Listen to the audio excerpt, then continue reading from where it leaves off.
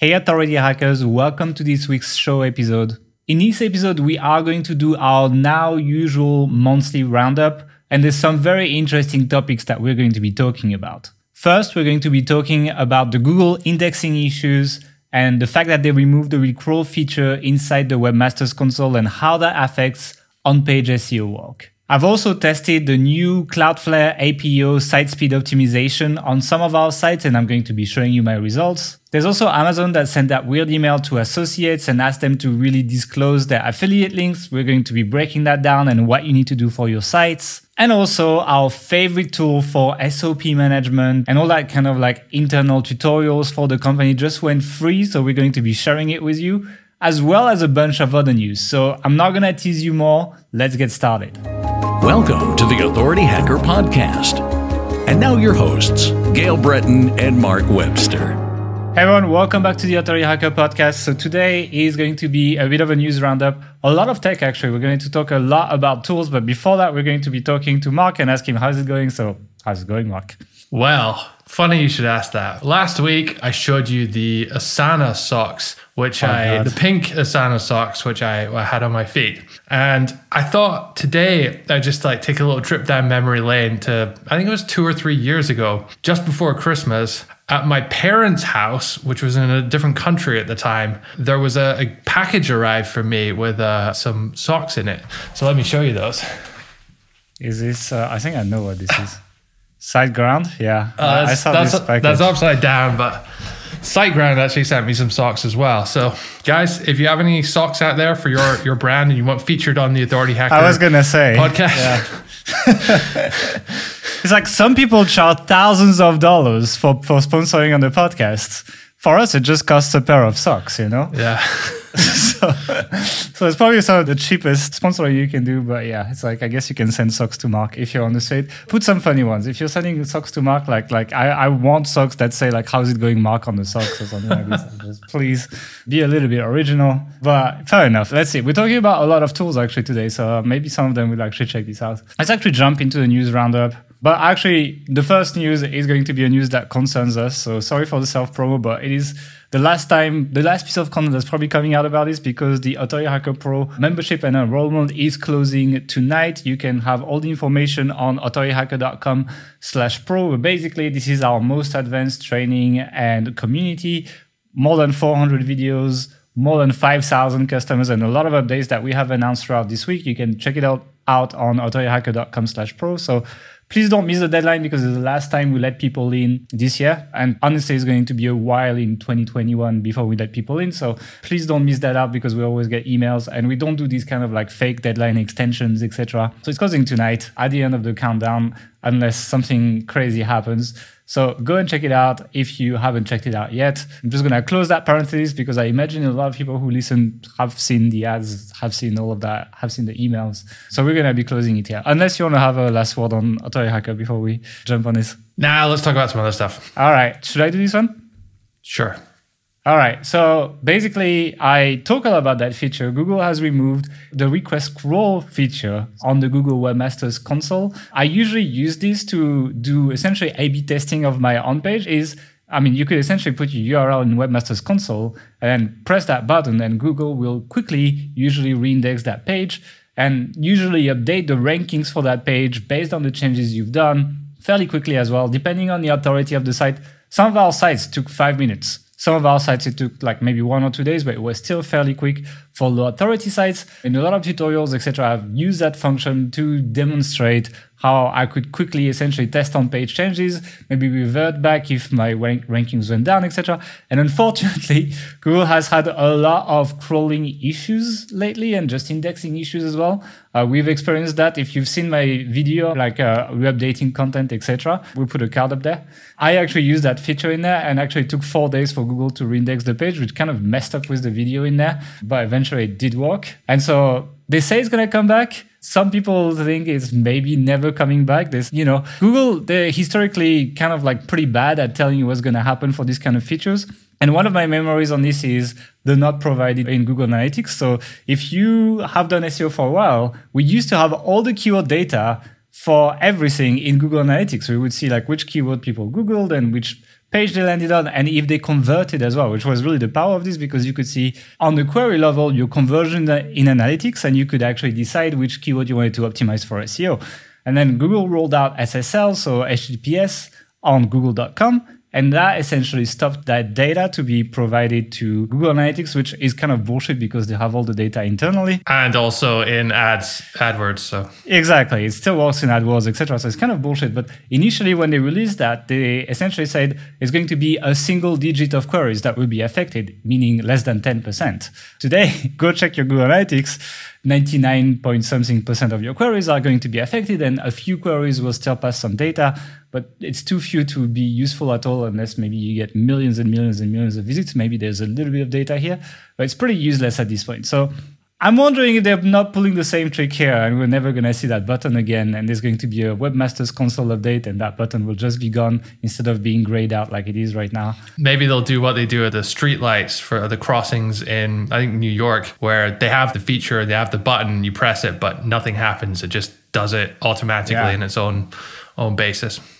It makes you, I think it makes you wait more. Like if you press the button, you're more likely to wait than trying to cross. No, they're all synced, like the lights. So like you can, cars can like drive go through quite a few crosswalks at the same time. Yeah, but yeah, so like I'm wondering what's going to happen. A lot of SEOs on Twitter did vote that actually it would not come back. So I hope it comes back. It was really nice. It was a way to essentially make SEO much faster in terms of feedback. You could change and boom, see your results really fast. And that was really nice for on-page SEO. And that's one of the things that, for me, pushed my focus on on-page SEO a lot more because I could get these quick wins. You know, if I spent a day just doing that on-page stuff and reindexing, there was a limitation. After 4 or 5 pages, they would essentially put you on the snooze and tell you see you tomorrow and not really reindex your pages too fast. But at least for the first few pages, I was able to really get some work done and really improve the traffic on sites really fast. I hope it comes back. Let's see what happens. Do you think this is another one where they're trying to make it harder for people to know what's going on and run these tests and do that? So they're like, wow, we'll have to go buy ads. It was a bit too good, you know? It's kind of one of these things where if you have that function and you kind of like start making proper scientific tests on things and do that over, let's say you take 1,000 days and you make 5 tests per day or maybe you have multiple sites you can test on or whatever. You can start really having a good idea of what Google's doing with like tiny changes because you would get your feedback in rankings really fast. So part of me is thinking that, but to be honest, they could just have put some more delay on it without removing it. You know, even if they put 2 hours, it's still enough for you to jump on something else and not really go back to this. Or it would just make it a lot harder. Whereas like high authority sites is almost instant, and that's what made you stay on that task and kind of keep optimizing. So they wouldn't have to kill it to do that, but I could see them deciding to do that. Yes, let's see. Next story. Next one we're talking about is hunter.io, which is a really good tool for finding email addresses, which is very useful in link building.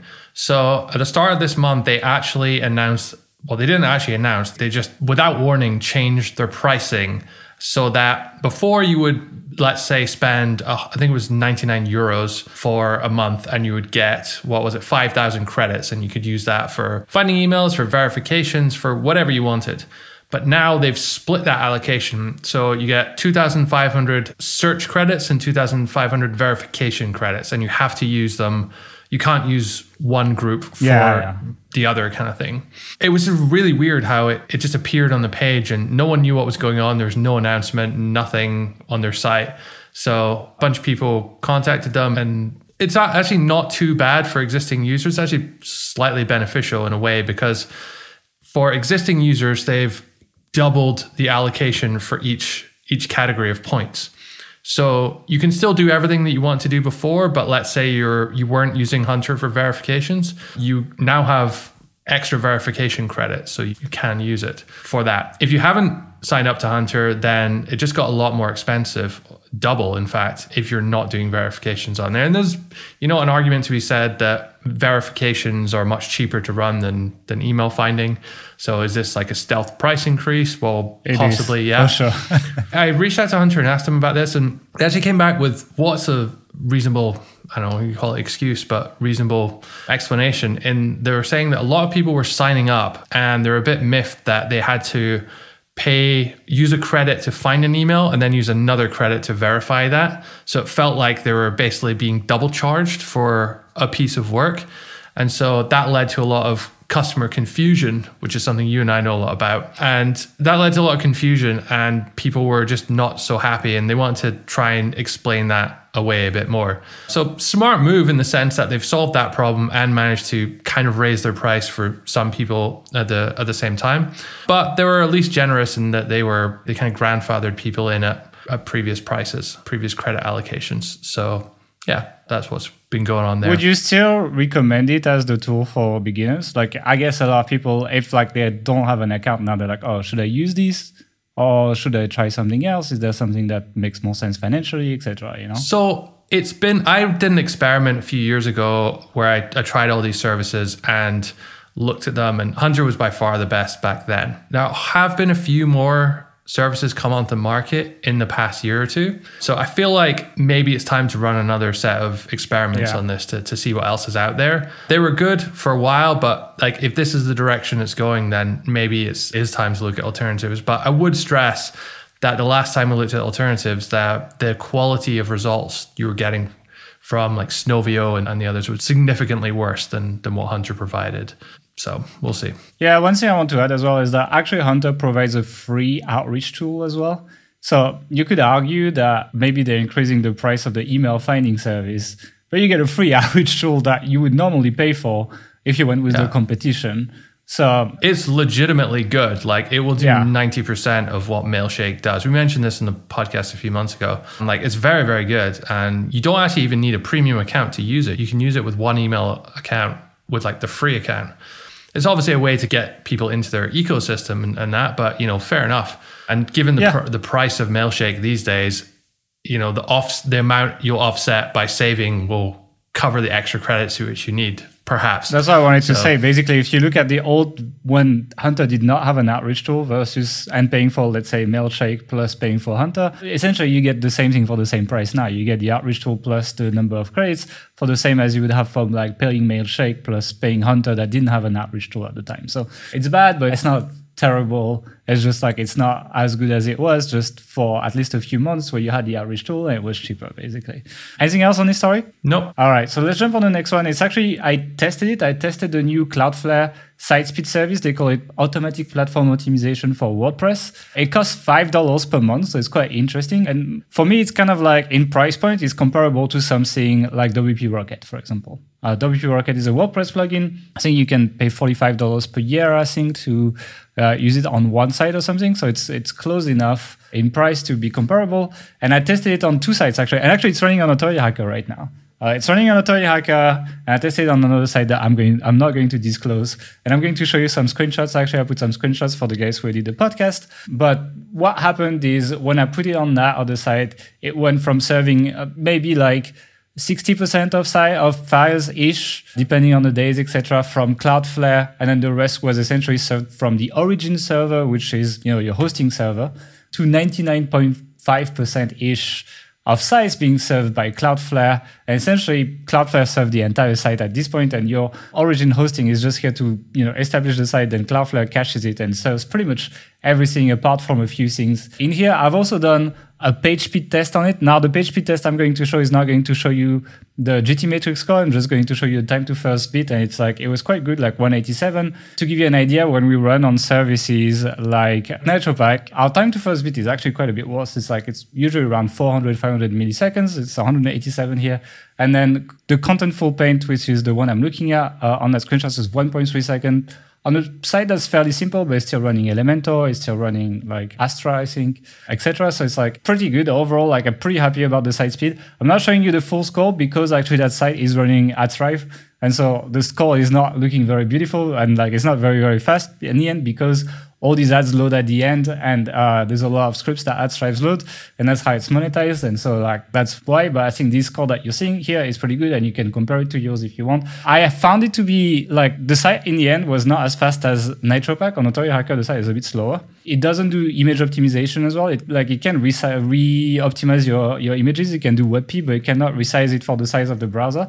So I coupled it with ShortPixel, actually, and they're running an AppSumo, I think, this week or next week. So you can go and get it and pay one time and use that, and they'll do all your image optimization. But overall, I'm pretty impressed. $5 per month for something that, in my opinion, looks better than something like, let's say, having your site on SiteGround and using WP Rocket, because then you get on like really fast servers, etc. Like it's essentially better. So I'm pretty happy about that. And I think coupled with something like ShortPixel is going to be our mid-tier page speed optimization. Like I don't want to spend $40 per month on NitroPack because, it's like this site is still growing, or it's like a smaller site, but I still want a pretty punchy site that goes pretty fast.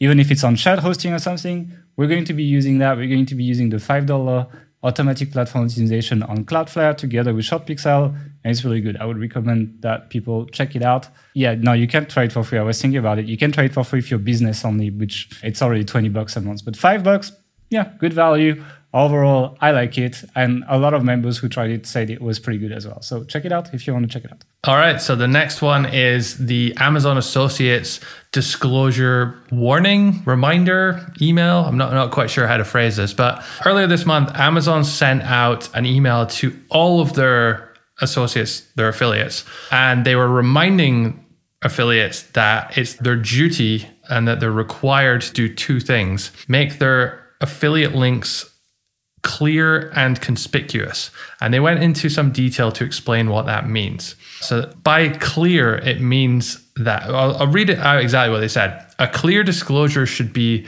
as simple as, and then in quotation marks, paid link in brackets, hashtag ad, or hashtag commissions earned. Now, initially there was some thought that maybe this was meant for social media influencers to use those tags basically, but someone contacted Amazon and actually they said that this is meant for all links. And I know when you contact Amazon, you get a different answer every time you ask someone something different there. So again, take this with a pinch of salt. But this, I know for a fact that this is actually the law, nothing to do with Amazon, but the FTC sets rules for this. And by law, you're supposed to disclose every single time you have an affiliate link on your site. So imagine you've got, a table with 10 links and all the images are links, and you got another table further down. You're actually supposed to say this is an affiliate link next to every single link on your page. That's even if you have a disclosure, even if you have affiliate disclosure somewhere on your site. Do you think if you put tooltip, like let's say you mouse over on a link and it says this is an affiliate link when you mouse over, would that count? Well, first of all, this has nothing to do with Amazon. Let's talk about the FTC here. You can't actually say that it's an affiliate link because the FTC thinks that most people will understand what that means. So you have to say that you get paid or you're compensated or it's sponsored in some way because it thinks people will understand that. Mousing over, not okay, because I guess some browsers might not use it, on mobile, I guess. On mobile, you're not going to have it anyway. So it's really dumb. Like, I don't know a single website that complies with this law, like even the big ones, not a single one. And I don't know anyone that's went through enforcement for something like this in the US either. So that's the clear thing. And the conspicuous part of it was Amazon were saying it should be placed, that this disclaimer should be placed near any associate link or product review in a location that customers will notice easily and they shouldn't have to hunt for it. So that's an indication that you can't just stick this down at the bottom and say, hey, that was an affiliate link. It has to be next to it. I spoke to a lawyer about this 4 years ago, and he said that it actually has to be before the affiliate link. So when people are reading it, don't discover it, click it, and then later see that it was sponsored or whatever. So understandably, a lot of people kind of freaked out a bit. And I think a lot of people thought that they were getting personally emailed by Amazon. There's a big thread in our Facebook group. People were saying, should we do this? Should we not? And my view with something like this, where the enforcement is non-existent and nobody else is complying, is stand back, wait and see how it develops, how it plays out, and then take action. If you're more risk averse, then maybe you want to get ahead of the curve. But I think it would be such an affront to your user experience to have hashtag ad or paid link next to every single link on your website. I don't see. It's just not realistic. Isn't there a saying that says if you're run after by a lion, you don't need to be faster than the lion, you just need to be faster than the slowest guy or something like this? And it's kind of like the way I'm looking at it. It's like, if everyone moves as a herd, just kind of keep up with the herd and you'll be all right. But that's the thing, for certain websites, the impact, the chance of getting penalized or whatever, kicked out of Amazon Associates is low. Even if you break the rules, the chance is low. But the impact of being kicked out for some websites is very significant. That means it does make sense to err on the side of caution there. Actually, kind of brings me on to my next point, which was around the YouTube channel Linus Tech Tips. So they posted a really interesting, if anyone doesn't follow, it's a tech hardware review information YouTube channel. Really, really good, very well produced. They've been going 10 plus years now. And they did a video recently breaking down their income. So they had a pie chart and they compared the 2016 to the 2020. And in 2016, they were making 16% of their income from Amazon Associates links from the YouTube channel. And then in 2020, that's down to 9%. And they went as far as to kind of call out Amazon in a way. And Linus said, and I quote, "We're actually afraid of calling out the links in our video for fear we're getting kicked out of the program again. An affiliate program with rules that are so opaque and enforcement so random that participants are afraid to promote it." So pretty kind of strong words there. And I'm sure he's probably just the most vocal, like high profile person to make such a statement. But it shows you that it's not just, small, medium affiliate sites that are feeling the difficulties here. It's big publishers as well. But all this is to say that I don't actually think Amazon cares about this. I don't think that Amazon wants you to do this. I don't think they're really bothered. All I think they're doing is they're showing to the FTC that they're pretending to try and enforce it, or being the good corporate citizen and reminding people of the law that they're supposed to comply by, even though nobody does. So they can't be accused of saying, "Oh, well, you didn't tell anyone," or whatever. They say, "Hey, no, look, we sent these emails, it's in our terms, everyone agreed to it," all that kind of stuff. So it's just, I hate when the law and like the enforcement and what everyone does is not the same. It just makes there's a big gray area, and it's like just kind of uncomfortable, and you have to manage all this risk and stuff. But I would say don't worry about it too much for now. See how this develops. Yeah, I mean, they're also being investigated for like monopoly and things like that. So it's like overall, like any point they can get with governments, etc., showing that they're trying, they will take, and it's an easy one for them to take. And again, they will not enforce that. There's no way they will enforce that unless they actually want to close their affiliate program, because pretty much everyone is not complying with the rules. But the fact that Linus called it is a big deal. I mean, that video I was checking has over 1.5 million views already. And yeah, he's a really big profile affiliate. If you don't know this guy, he's really pretty much one of the biggest YouTubers out there, 12 million subscribers, which is pretty big for someone that reviews commercial products, etc. And they have a bunch of other channels as well. That's not the only one. Yeah, it's a huge media company, actually. It's a cool media company to study for if you want to do videos. Like, his tone in videos is actually the number one inspiration for how we do videos when we do proper videos, not podcasts, but rather videos. Like, this is the tone that, in my opinion, is the best on YouTube. So if you want inspiration, check him out, actually. Next, we're going to talk about more tools. As I said in the intro, pretty much all my points are tools, actually. It's kind of funny. We're going to talk about Slab. So slab.com, not many people know it. Actually, I'm going to quote her again. Bibi actually asked about, Bibi the link builder asked about, place to put your wiki, SOPs, tutorials for staff, etc. And I posted Slab because we've been using it for maybe, it's not a year yet, but we're getting slowly Come out there. for a year, yeah. It's been a while, but I remember I found it on Quora, actually. I was reading about wiki systems, etc. I was looking at Notion at the time as well. Also, I was looking at all these. But I really liked Slab because it's basically a CMS, right? It's kind of like building a website, internal website for your company, but it's really easy to use. It's just like you can do H1s, H2s, you can embed a Google Doc in it, you can embed a YouTube video, and the content looks really nice and it's nice to use it. You navigate like a website without being too much maintenance to maintain, and you still have the comment system, you can ask questions, you can do all of that. And we've paid for that, right? Since the beginning, we've paid, I think they changed their pricing, but I think we were paying $4 or $5 per month per user. But they actually released a free plan that pretty much has everything we use. And it's up to 10 people. And it's really good. It's like the fact that it's free. Now I feel like we should definitely recommend this because we've been using that for a while. And it's like we've tried many times to build these kind of things, even in Google Docs, etc. And it's like it works, but it's not very nice. And navigating Google Docs, you get that loading time, etc. The key to building a system with all your SOPs that actually gets used is just to make it as beautiful and nice and usable as possible. Slab really doesn't do anything that you can't do with a series of Google Docs and maybe like an index, a spreadsheet with an index of them all. So you can do all that. It's not very nice. It's not very usable, and people don't seem to like using it as much. But something like Slab, Yeah, it has that almost like Apple sense of, it just feels nice, you know? It feels nice to use, so you use it and people use it. And like, like we had that team call yesterday. It's like, we were like staff just like, oh, I just added that new page on Slab. I did it. Nobody asked them to do that, etc.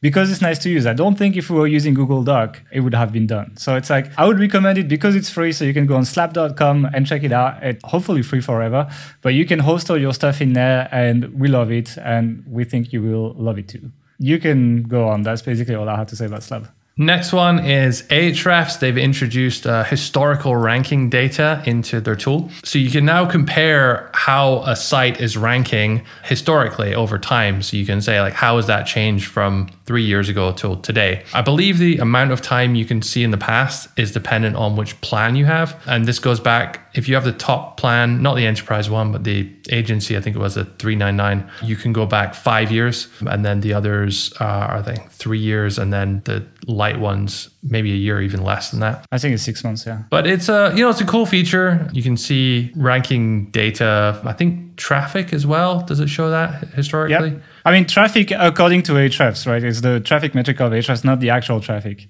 It's quite important, actually, because it's a big distinction. It's not always the truth. Sure, and far from it. So, if you want to see how your competitors' positions have changed over time, maybe you're looking to model after their pages, which have been improving over time rather than getting worse over time. And maybe you think, oh, well, these ones are like more in favor with Google, or they're doing more of the right things what Google wants to see, then it can kind of inform you in that way. So it's a nice extra feature. Doesn't cost anything. Probably quite easy for them to build, but why I like it as well?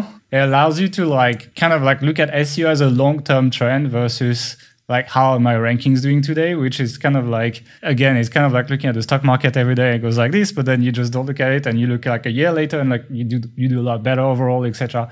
And it's quite nice in that aspect, and it kind of helps people feel that everything's going better than it may feel on a bad week or something like that, going to check that report. So if you need emotional support with your SEO campaigns, it's actually a pretty good feature to look at, because usually, even if you're having a bad 2 months, 3 months, you check compared to a year, compared to 2 years ago, etc., you tend to do a lot better. And yeah, so I like that feature for that reason, and it helps you get a bit of distance from your campaigns, basically.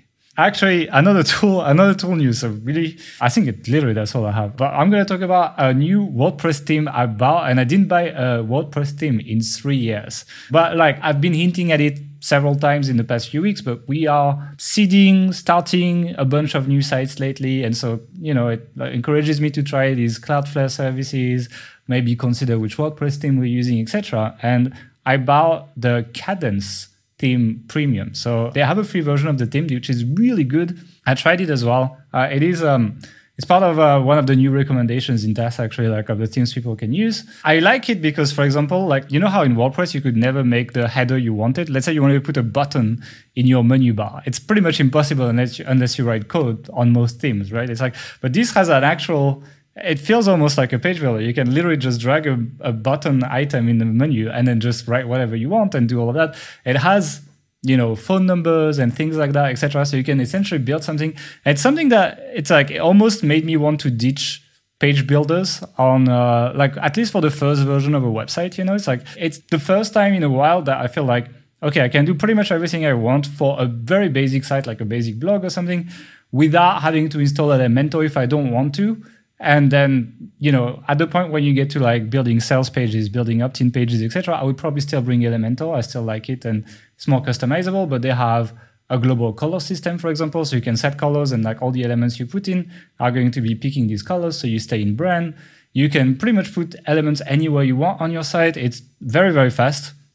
They have mega menus as well. Yeah, overall, I quite like it. I think GeneratePress is still taking the palm if you want the most minimalist WordPress theme with not many functions, but that is the most efficient possible. But this is in my opinion, the best balance between features and speed. And I would recommend people check out at least the free version. I got the premium version, and I'm probably going to be using it on a few sites actually. So I wanted to let people know, and if they can try it for free, it's even better, Great. So the next piece of news is actually about the news, or rather about Google and what it's doing with news. So in Australia, there's been a campaign recently by Google and YouTube, basically a scaremongering campaign. They're saying that the Australian government is going to make laws which mean that Australians won't be able to get free access to the news, and, censorship, and it's bad for YouTube creators and all that. And none of that is actually true. It's actually the Australian government coming in and saying that Google can't just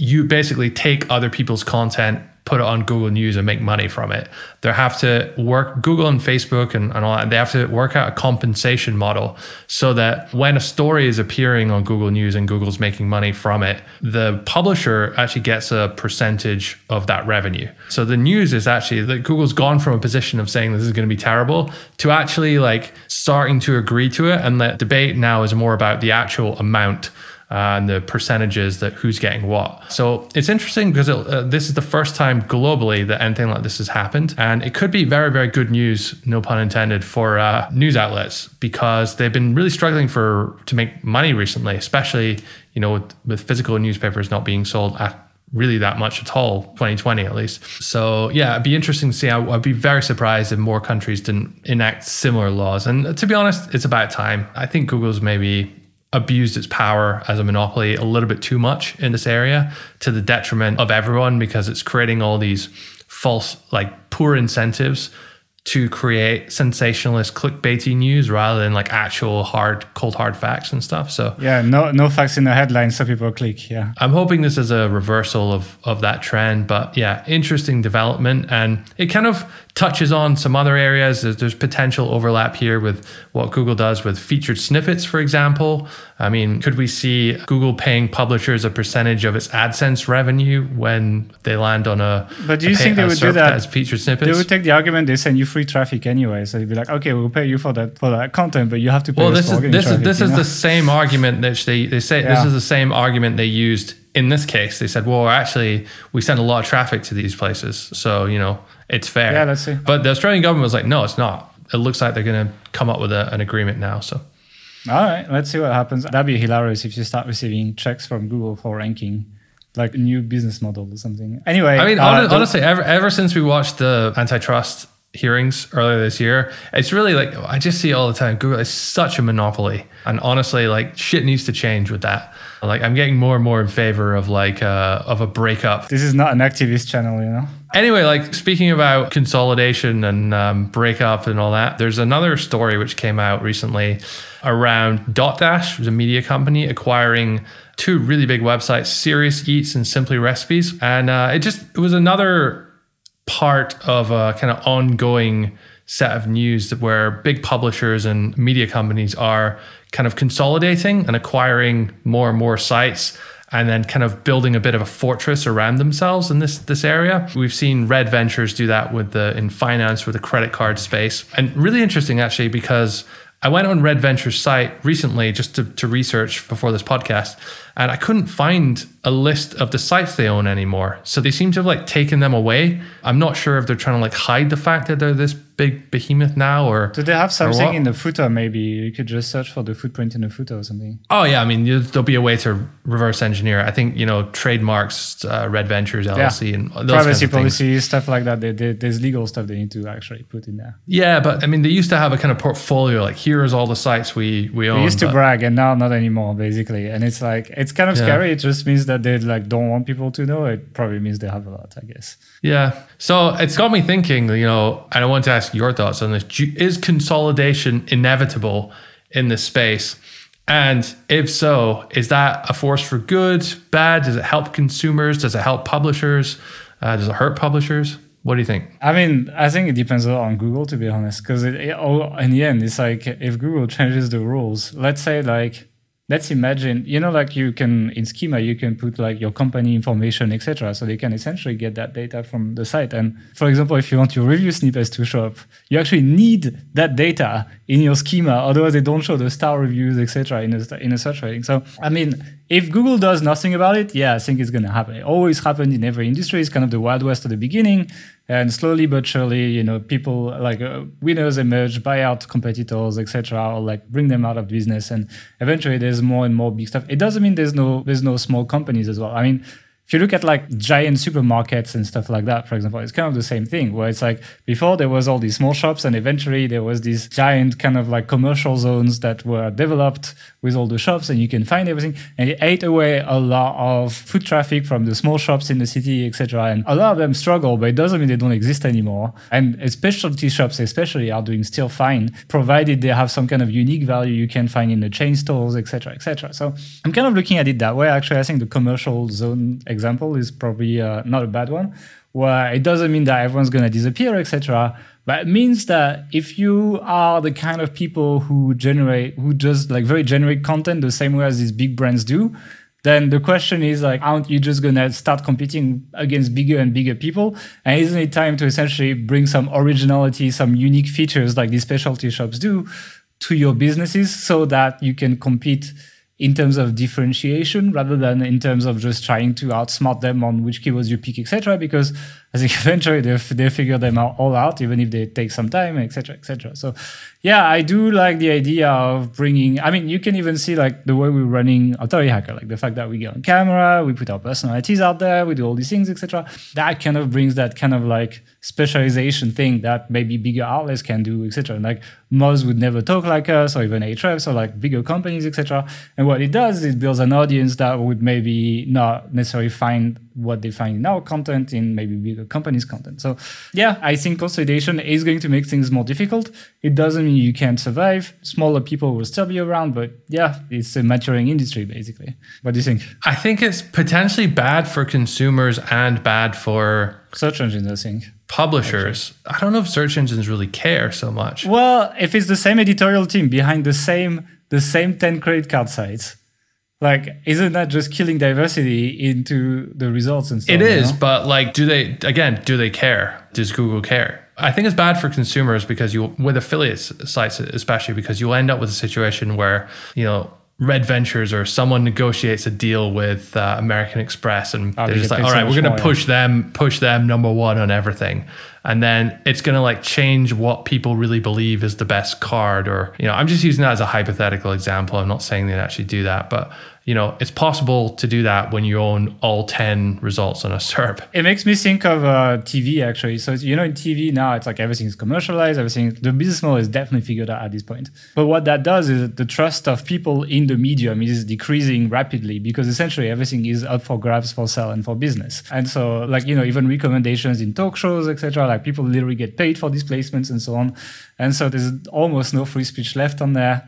And so as a result, people essentially have some defiance against the media. And I'm wondering if the same thing could happen with Google, etc. But that's when Google might react and actually like bring back the diversity or like use the company level tags to bring different companies on page one, etc. So we can't tell what's going to happen. What we can tell is obviously there is a lot of consolidation happening. But you know what that means also? It's not all bad for people listening because consolidation means big paydays for a lot of people out there that get bought out by these people as well and can have like nice and on a personal level do really well, So, it's not all doom and gloom, etc. But I think differentiating is the way to last a long time, the same way specialty shops do.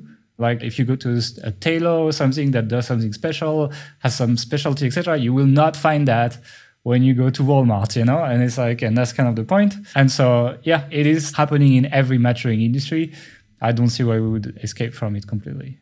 All right, so that's basically it for this show, guys. I hope you enjoyed it. Just a quick reminder, we are closing Authority Hacker Pro tonight. You can go on authorityhacker.com/pro. You get all the information. I believe you have seen the information by now with all the emails, the ads, etc. But this is the last time we let people in this year, and it's going to be a while in 20 and 21 until we let people in again. So just make sure you don't miss it out if you want to access that content sometime soon. On this, if you enjoy this podcast, don't forget to like it, to subscribe, and click on the notification bell. It really helps us. And we'll see you next week for another episode. Bye.